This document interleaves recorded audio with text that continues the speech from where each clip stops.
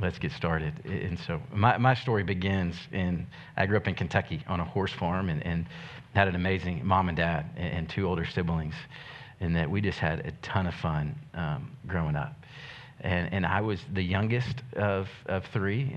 My older brother and older sister, they walked the straight and narrow. We were brought up in a Christian home, and they kind of hopped on that path and followed the Lord. And for me, I wanted to investigate and learn everything on my own. I wanted to learn by failures. I wanted to learn by mistakes. I wanted to see what was over here, and I wanted to see what was over there. And my parents would say, don't go over there, and I would immediately go over there. And I was just a whimsical kid. And so I would kind of blow from the left and to the right. And all growing up, it's just I really followed what felt right at the moment and followed those desires. And my parents laugh as they can remember as I was about to graduate high school, and I think I was going to graduate on a Monday, I get a job in Chicago, and I'm like, I'm going to Chicago. They're like, where are you going to stay? I'm like, I'll figure it out when I get there. And so Thursday, I pack up my car and go to Chicago for the summer. And that was pretty normal for me. And I was 10 days from going to SMU and packing up to move to SMU and decide to go to Haiti for the week. And so I fly from Haiti into Dallas. And that was me. And I show up to SMU, and it's the same thing. It's, what is awesome today? And for me, that was the party scene. I show up in the fraternities and all of these new friends, and I just hopped right in. And I said, I want to go and party as much as I can, have as much fun as I can. And that is what felt right. And that's kind of, that was my nature, and that's who I was. And the end of my freshman year, though, it was like, okay, I'm tired. All of these parties aren't leading to anything satisfying. I'm just continuing to be empty. I'm just continuing to come up empty. And I got connected with a friend and broke down, came to myself and say, I want to pursue the Lord. I want to find another way, because what I'm doing isn't leading to success. It's not leading to anything good. I'm not waking up joyful. I'm not waking up content. I'm racked with anxiety. I'm nervous. I'm on this rat race in college. And so I was fortunate. I found a group of guys that also wanted to pursue Jesus. We got into a Bible study together. We started studying, hey, what does the Bible say? What does it mean? We would go through different chapters. We would share. We would celebrate with one another victories in life. We would mourn with one another. We would have accountability and just confess sin. And my life is a drastic change. My parents say that, Murray, that's when we saw you really grow up and you come out of your shell. Everything changed. How I slept changed. Started just sleeping better. And it was such a terrific blessing. So all through college, and the end of college was just marked by following Jesus. And I started dating my junior year, and I ended up getting engaged my senior year of college. And we were married several months after that. And so I graduated. And so I graduated, and I have a couple months before I start my job. And I was going to go work at a summer camp. And so the day before I left, my dad calls me and said, hey, Murray, will you call me? Before you leave, will you call me? And I'm like, sure. He's like, no, before you leave the driveway, you have to call me. And his mind's like, if Murray doesn't promise to call me, he's going to forget. And so I'm like, Dad, I promise I will call you. And so the next morning I wake up, and it's a little before 8, and I couldn't be more annoyed that I'm having to call my dad. And so I'm sitting in the driveway like, Dad, I got a 7-hour drive. What do you want? What's so important that I have to call you before I leave? And he said, Murray, I want you to think about one thing, and one thing only for the next 7 hours. He said, what will you do if your fiance cheats on you? And I want you to imagine her walking in and saying, Murray, I'm having sex with another man. And so, Murray, if you can't call me back in seven hours and tell me that you're going to forgive her and that you'll fight for your marriage, I will not give you my blessing. I will not give you my blessing to marry her. Click. What? Dad, you're a jerk, And so I was mad. How could you make me think about this, Dad? Who do you think you are? And so I spent the first couple hours of that trip, frustrated and mad at my dad. I spent the next couple hours thinking about that and being sad of that reality. And then I spent the last couple of hours rejoicing and just living in freedom. And I called my dad back and said, Dad, whatever it takes, I'm in. I'm all in. I will forgive her. I will fight for the marriage. Whatever it takes, I'm in. And he said, awesome. Love you. See ya. Have fun. Click. And he did that. He did that because he's a good father and he loves me. And so he was putting up rails for me to say, Murray, the most important thing in marriage is forgiveness. The most important thing is this covenant relationship that you're entering with this woman.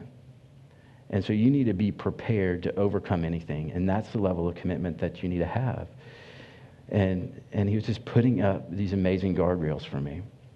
And unfortunately, 14 months into marriage, I learned that my wife was having an affair. That what he said became a reality. And so we spent 10 months just struggling, to fight for our marriage, counseling, and we dove in here and just trying to make it work and say, how do we figure it out? And unfortunately, in January 2010, she left, and we were divorced shortly after. And I was crushed. I was perplexed. I was mad because, I had done everything right. And how could this be happening to me? I was prepared for the affair. I was prepared for forgiveness. But I wasn't prepared for her hardness of heart. And I wasn't prepared for her not wanting to be married. And I was married to me, and I was questioning everything about myself. Just to my core of who I am. Just the rejection, the shame, the guilt. Just the weight of that was crushing. It was crushing. And so about that time is when I came to divorce care, just to find hope and to understand why is this so hard. And thinking about what God says about marriage is that, hey, what God brings together, let no man separate. And just that gnashing, that tearing apart is so difficult. And I started to just read my Bible in a new way. And one of the story of the prodigal son rocked my world. It comes in Luke 15. And so just the quick summary is there was a wealthy man and he had two sons. The elder son goes to him and says, Dad, I want my inheritance now. Give it to me. I don't care about you. And he goes to the Las Vegas of his time and he blows it all. Just absolutely blows it all. And he's living on the streets. And he says, it is better as a servant in my dad's home than to be here. The pigs eat better in my dad's home than I'm eating. And so he returns home. And so as he's coming home, he's still a long way off. His father sees him and runs to him and gives him a giant hug and says, welcome back. I love you. You are my son. And he throws a huge party. And I related to that because that was me. I'm like, yeah, I get that. Like I was that. I went my own way for a long time and came back and it came back. But then the end of the story is the elder son. And the elder son, who had done everything right, he was the perfect child. He was at home. He never did anything right. He gets mad. He said, Dad, what about me? What about me? Like I've done everything. I've been the perfect son. I've honored you in everything that I do, but yet you're celebrating him and you've never done anything for me. And so the story ends with the elder son in the field, mad, and a wonderful party going on inside. And so he was equally as far from the father as the younger son. He was living in entitlement, saying, what are my rights? If I do these things, I'm going to be blessed. And I related to that because I was mad. I was like, I dated her well. I kept my hands off. We dated in purity. We did everything right. But yet, how is this happening to me? God, I deserve this. I deserve prosperity. I deserve this. And seeing this is like, no, I'm equally as far from the Father as when I was living in rebellion. I was living in entitlement. I was equally as far from the Father. And just seeing that God is not transactional.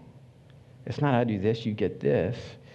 And so my faith is changed again of just saying, hey, how do I rest in the Lord? How do I hit my knees on a daily basis to say, God, I need you today. And it's not about what I do or don't do. It's about saying that God, you sent your son Jesus to die on the cross for my sins. And that there is a heaven and a hell, and one day I get to live eternity with you. And that reality. And so I'm wrestling through that, just seeing that it's not about my rights.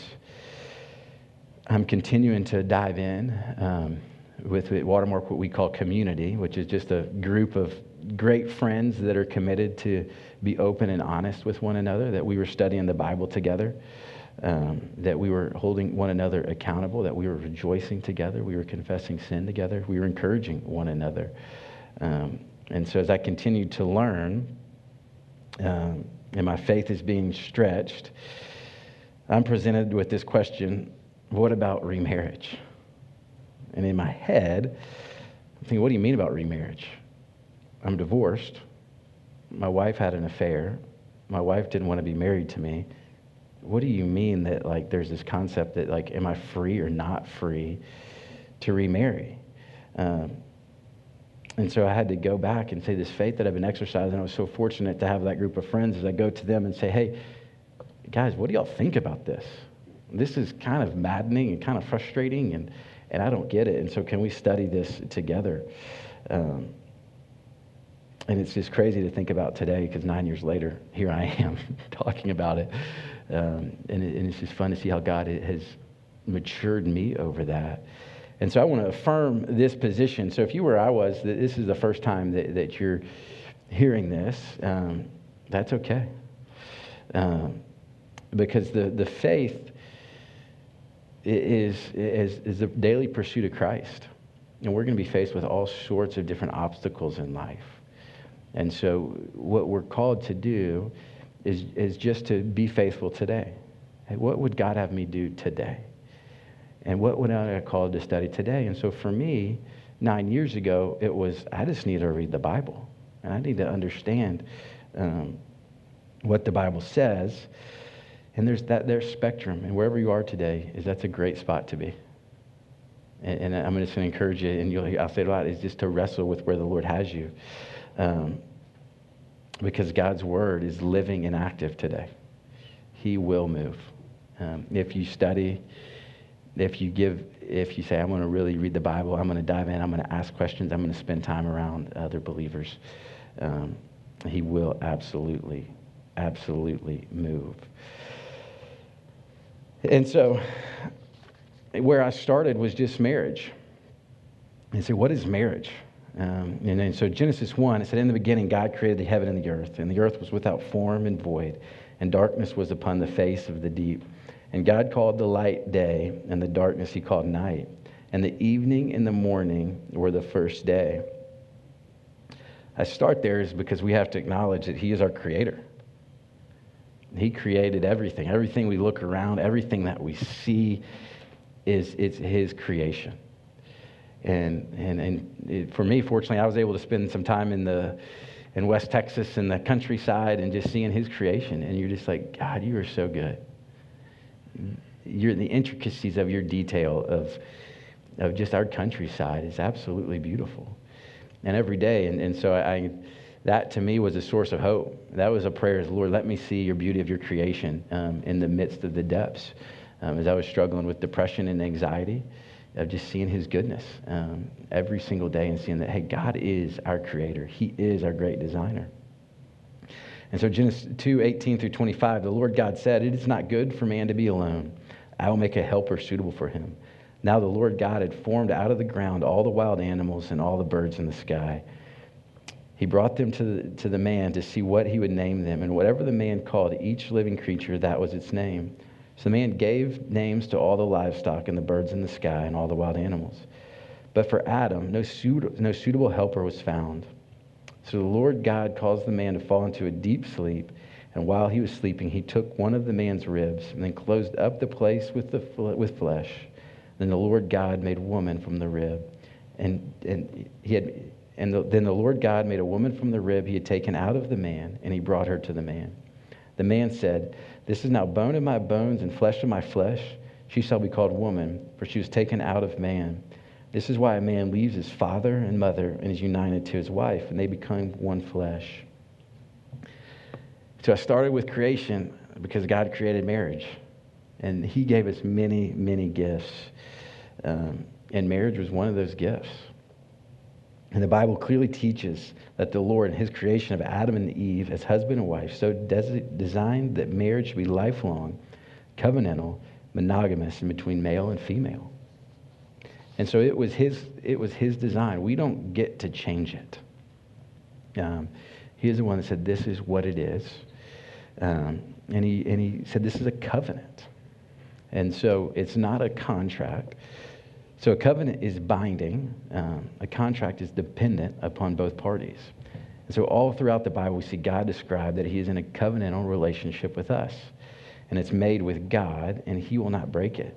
And he is faithful to us, and God enters into a broken world through Jesus, and he pays the price for our sins.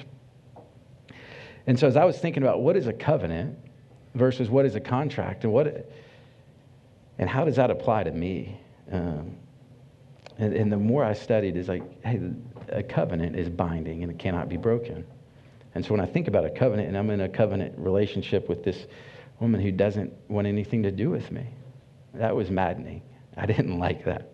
I don't want to be bound to her. She's in New York, and she doesn't want to be bound to me. But the Lord says, hey, that you're in a covenantal relationship with her until death do you part. And the more I studied, we see that, okay, that's what it is. And say, okay, God says that he's in a covenantal relationship with us. And so I think about that relationship, and I'm like, that's an amazing thing.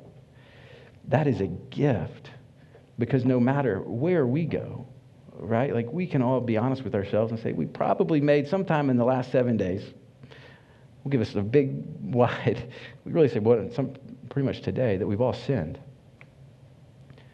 We've all walked away from the Lord, and the Lord says, hey, for the wages of sin is death, but the free gift of God is eternal life. And so it's like, wow, that's how the Lord loves me. No matter what I do, no matter how far I run in the wrong direction, no matter how many times I choose to put my will above the Lord's, to pursue my temptations above the Lord's, he is there to forgive. He is there to redeem. And he says, come home, Murray. I love you. And he does. He loves me. He loves you. He loves all of us. And I get to have eternal life with Christ. And it's not contingent upon, am I right or am I wrong? I cannot earn it. There's nothing that I can do to earn it, because the Lord says the standard is perfection. And none of us can meet that standard. There's nothing that I can do to earn my salvation. And there's nothing that I can do to lose my salvation. If I say, hey, God is my Lord and Savior, and I place my faith in him and pursue him, I get to have eternal life with him. And so the covenant is a blessing. And seeing that is like, okay, that is a blessing. God, thank you for how you designed that.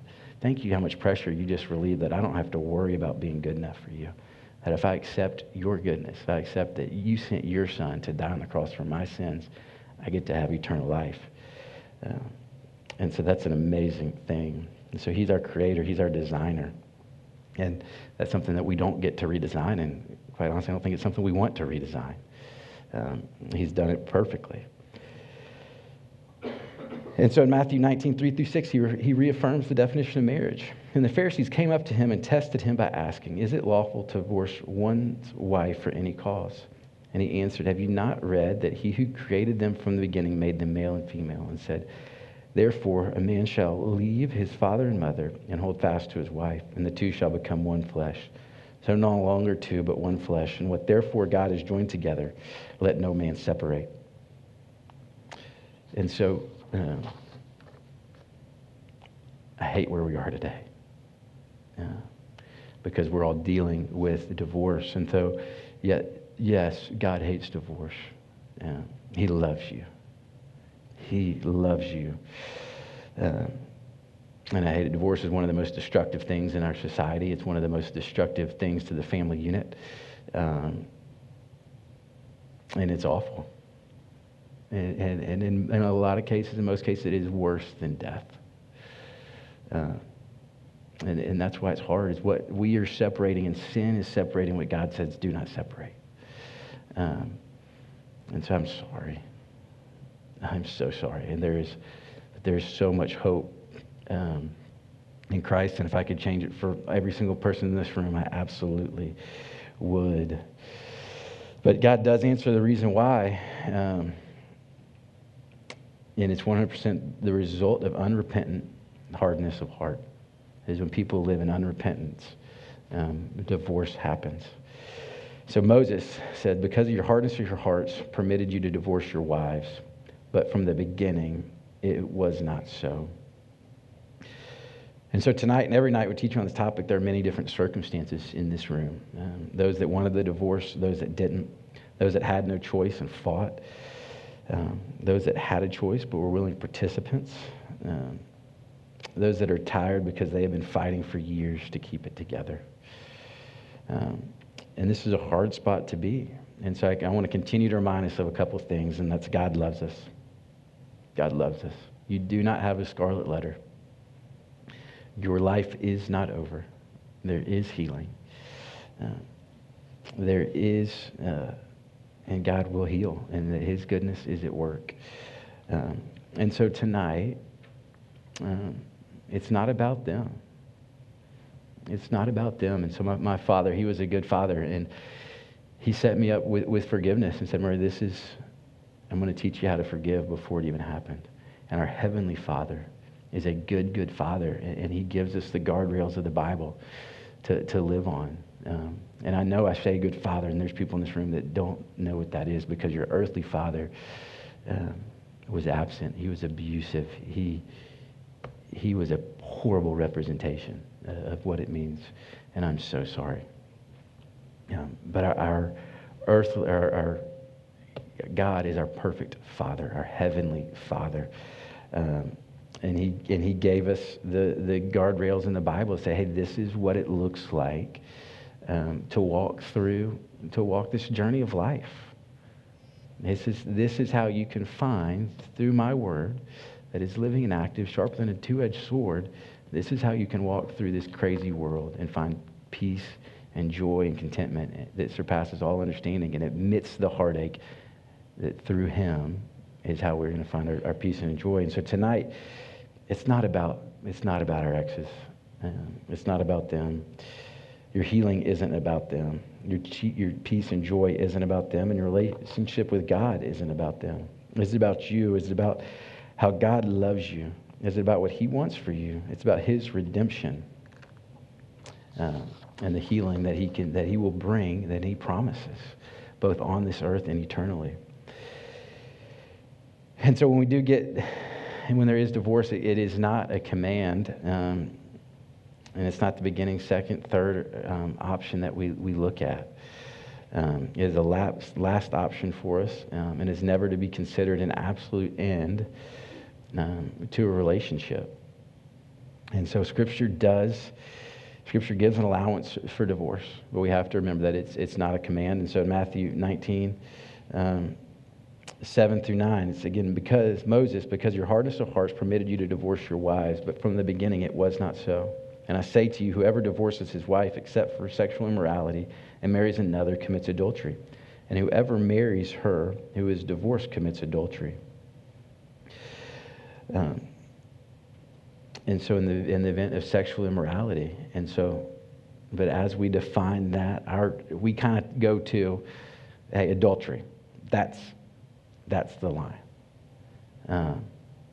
But throughout the Bible, as it talks about sexual immorality, the Lord gives a pretty broad definition and said, if you look on your spouse's wife lustfully, you've committed adultery. And so we can't look at that and say, hey, that is adultery. We think about a covenant relationship and how God just continues to forgive. And we just need to wrestle what is sexual immorality. And as we look at that, we say, okay, at what point is that the out? Is it one time? Is it two times? And anytime we're going to look at that as an allowance, it must be done and needs to be done with the context of people and community. And to say, bringing your friends together and your church home together, and to say, hey, let's look at this and study it. And that, if we're going to think about seeing that as an allowance. He makes provision for divorce and abandonment in 1 Corinthians 7:12-15. To the rest I say this, if any brother has a wife who's not a believer and she's willing to live with him, he must not divorce her. And if a woman has a husband who's not a believer and he's willing to live with her, she must not divorce him. For the unbelieving husband has been sanctified through his wife, and the unbelieving wife has been sanctified through her believing husband. Otherwise your children would be unclean, but as it is, they are holy. But if the unbeliever leaves, let it be so. The brother or sister is not bound in such circumstances. God has called us to live in peace. And so Paul, in this letter, is speaking to a very specific group in Corinth. And so it is a brand new church full of brand new believers. And so as this church was developing, there was a lot of conversions. And the husband or the wife would say, hey, I believe in this. And their spouse would be like, well, I don't. And so Paul's saying, hey, this is not a reason to divorce them. This is not a reason to divorce them. You can't leave. But he does say, if the non-believer does leave, there is that exception. And again, it's not a command. And we're called to continue to pursue and to continue to love. And it's not a command, but he does give that as an allowance. He does give that as an allowance. And so we see an allowance for divorce and sexual immorality. There's an allowance for divorce in the case of abandonment. And finally, there's an allowance for divorce in the case of abuse. And so I'm just going to read this statement that Watermark's put out. It is never our counsel to recommend to a spouse to stay physically present in a physically abusive situation. Additionally, in a home where there is physical abuse and physical danger to children, prudence demands action. Where obvious danger exists for either a spouse or child, we support the execution of all appropriate means to bring the abuse to an immediate halt, including separation, church discipline, police action, a court order, and other kinds of intervention by church members, family, and friends. When all means of biblical intervention have been deployed and yet denied by the unrepentant spouse, he or she will then be treated as an unbeliever. Should the unrepentant spouse force the issue by insisting on divorce, Scripture calls the offended spouse to allow for divorce that is clearly initiated by the unrepentant spouse. And so I want to double down on what that statement says. If the Lord is not calling you, we are not calling you, the Watermark is not calling you to live in an abusive situation. Get out, find safety immediately. And so if that's your situation today, grab one of the leaders. And let us help you get out of that situation. Because it is clear in Scripture that you're not called to live there. You're not called to live there. And so we want to exercise every means to help get you out of that situation and help get kids out of that situation. So we affirm that in the event of illegal activity, we want to bring in the authorities. Call the police. And so we do see there's allowances for the immorality, abandonment, and abuse. And so what about remarriage? Where does that come in? Because I'm sitting there and I'm like, well, she abandoned me and she was sexually immoral. Like, I'm free to divorce. And I'm not bound. And so stay with me here. This is, for me, it's where it went sideways 9 years ago, because this is a gray area of Scripture. And so we ask for grace. Is our position of Watermark, ask for grace, and we extend grace, because people will land on both sides of this to say, hey, there's freedom to remarriage, or no, there's not freedom. And so we want to be clear in just that there is grace in how you wrestle with Scripture. Because as we look at it, the Bible never says remarriage. It is not explicitly mentioned. And so we just need to be incredibly careful in how we think through this. And so we just take a look back and say, what do we see in Scripture? Again, nowhere do we see that the Bible talks about remarriage. The closest it comes is 1 Corinthians 7:10 through 11. It says, to the married I give this command, not I, but the Lord. A wife must not separate from her husband. But if she does, she must remain unmarried or else be reconciled to her husband. And a husband must not divorce his wife. And so what does he say about reconciliation? 2 Corinthians 5. Our God is a God of reconciliation. And so from now on, we regard no one from a worldly point of view. Though we once regarded Christ in this way, we do so no longer. Therefore, if anyone is in Christ, the new creation has come. The old is gone, the new is here. All this is from God, who reconciled us to himself through Christ and gave us the ministry of reconciliation. That God was reconciling the world to himself in Christ, not counting people's sins against him. And he has committed to us the message of reconciliation.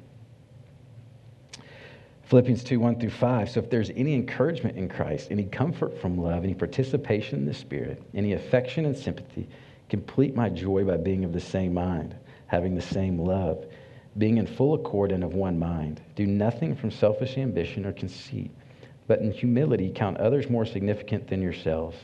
Let each of you look not only to his own interest, but also to the interest of others. Have this mind among yourselves, which is yours in Christ Jesus. And so what did God say about a covenant? He said it is binding and lifelong. How does he interact with us? He interacts with us in a covenant way. And how does he talk about marriage? He says, hey, we're in a covenant with that person. And so when we think about marriage, we oftentimes have this misconception that marriage is about our happiness. That marriage is about our happiness. And it's not about our happiness, but it's about our holiness. And so if we walk through this journey and we make it about our happiness, we're going to continually come up short. And for us in this room, unfortunately, we know that marriage can end poorly and that it's not going to be about our happiness. But if we make it, we're going to separate. As in Luke 15, it talks about the elder son was far from the field because he was trying to earn it. He was far from the Lord in the field. He was trying to earn it. He was trying to put it in his own hands, and he was far from the Father. He wasn't getting where he needed to get to. And so when done in God's design, within the covenant relationship, marriage is awesome. It is amazing. It's his gift.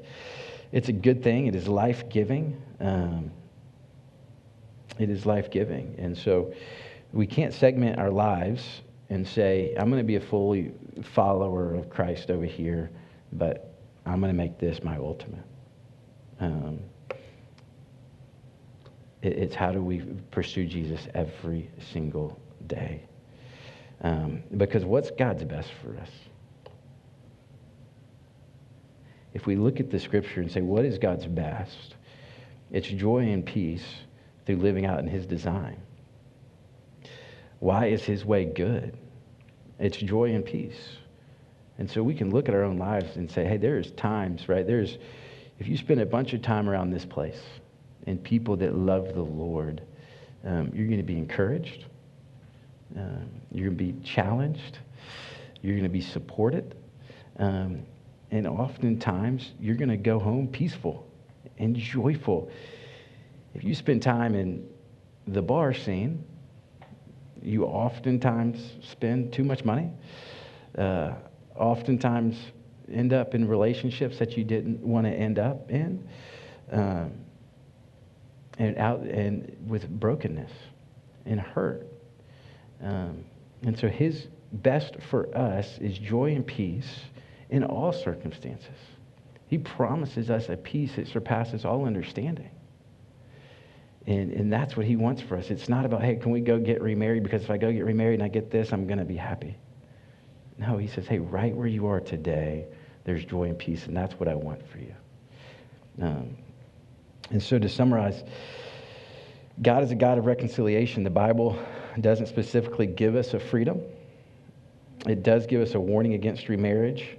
He calls us to live in a covenant relationship with our spouses.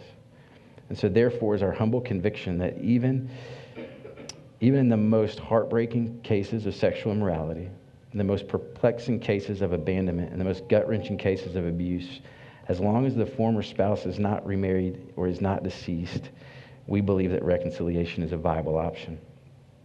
And so it's our humble conviction that the freedom to remarry is to be considered permissible only when the former spouse is deceased or has entered into a marital covenant with another party. And so what about me as I was wrestling through this, for me, I came to this conclusion as I thought back and said, hey, what is God's will? What are the guardrails that God set up for my life? And what does he want for me? Knowing that he wants joy and peace. Knowing that he's a God of reconciliation. Knowing that he is a God that overcomes sin and lives in a covenant relationship with me. And he says I'm in a covenant relationship with her. I said, hey, that's right. That's where Scripture would have us. And so I over the 5 years, until she eventually got remarried, and it was sad. I can remember it very clearly that just finding that out, because over those 5 years I wrestled, I hoped for, I prayed for. There were times that I felt like I was getting ripped off. But then she gets remarried. My brother grabs me and says, hey, she's married. And it sucked, for lack of a better description. And I was sad because I'd hoped for, prayed for reconciliation. And I thought, I can remember sitting there saying, okay, what changed? What just changed? I had this conversation. And the answer is not much. Who I was in Christ didn't change. My life didn't get infinitely better. I didn't take 2 steps forward. It was, wow, life is pretty similar. And my struggles are still the same. My fleshly temptations were still the same. And so just not much changed. Yeah, there were some circumstantial changes, and I was fortunate. I met a great woman, and we ended up getting married a couple years later. And so again, I asked myself, hey, what changed?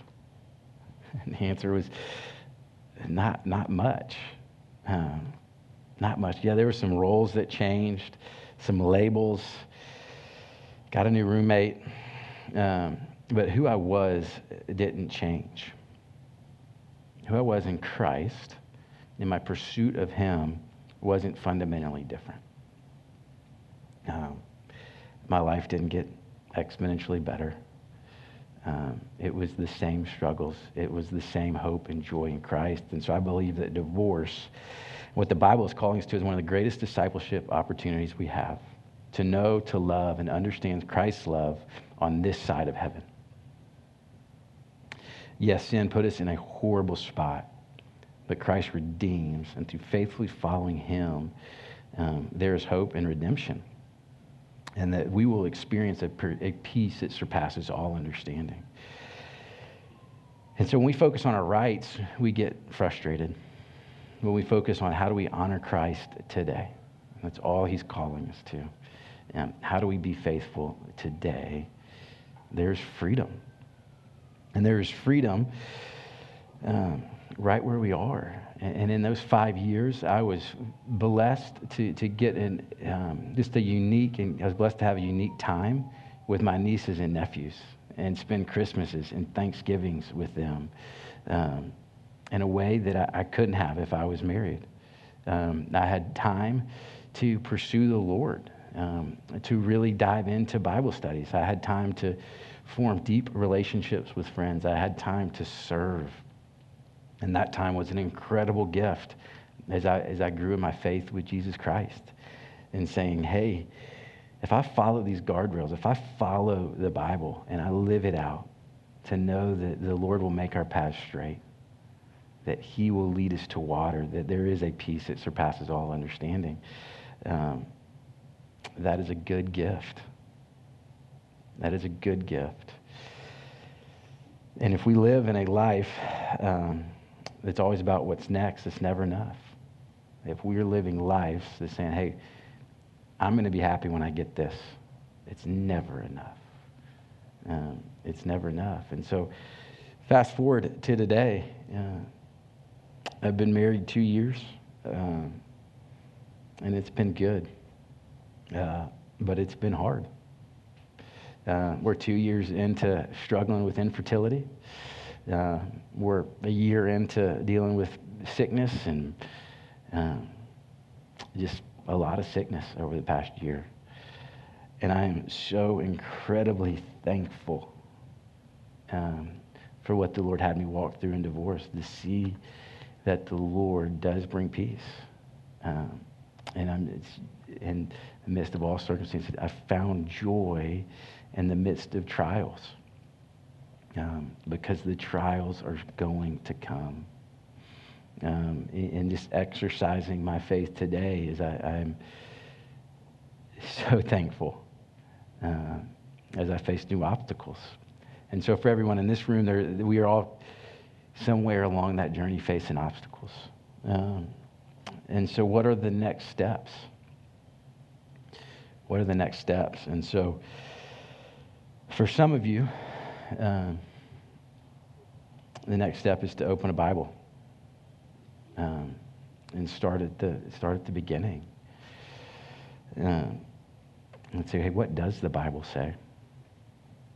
For some of you, it is to ask, do I believe that Christ sent his son to die on the cross for my sin? For some of you, is to really ask yourself, what is the Lord calling you to? Hey, what would the Lord have me do today? And that's the question that we have to come back to every day. I'm saying, hey, Lord, where would you have me go? Where would you have me go? And he is going to lead us, and he is going to give the answers. And it's found in the Bible, because he loves you. And he brings healing. And it is through him that healing's found. And so if you hear me say one thing tonight, please hear me say that God loves you. And that there's hope. And it's found in him. And so as we break out of here, it's a great time to wrestle with this scripture. Wrestle with, I believe there's a statement that everybody has the statement on your tables. If not, we can get you one. And one of the best things to do before you read it is to go through it and just pull out all the scripture and write it down. It's okay, here's all the scripture that it goes through. And read it for yourself and journal through it for yourself and say, hey, what is the Lord calling us to? And grab a friend. And so it's okay. I affirm that position in the beginning, that it's okay wherever you are. As the Lord just calls us to wrestle and ask the question. Because I love my friend Jim Wimberly in the back is 70s. Is that right, Jim? Almost 80. Is you listen to Jim talk, and the Lord is still revealing to him his mercies. And it's like, that's the kind of man that I want to be, is just every day. I want to go learn more about Christ today. And the peace and joy that comes along with it will absolutely surpass all understanding. So Lord loves you. Let me pray, and we'll break. Lord, thank you for who you are. Thank you for being a God that loves us. Thank you for a God that brings healing, redemption, and just in the midst of all crazy circumstances, Lord.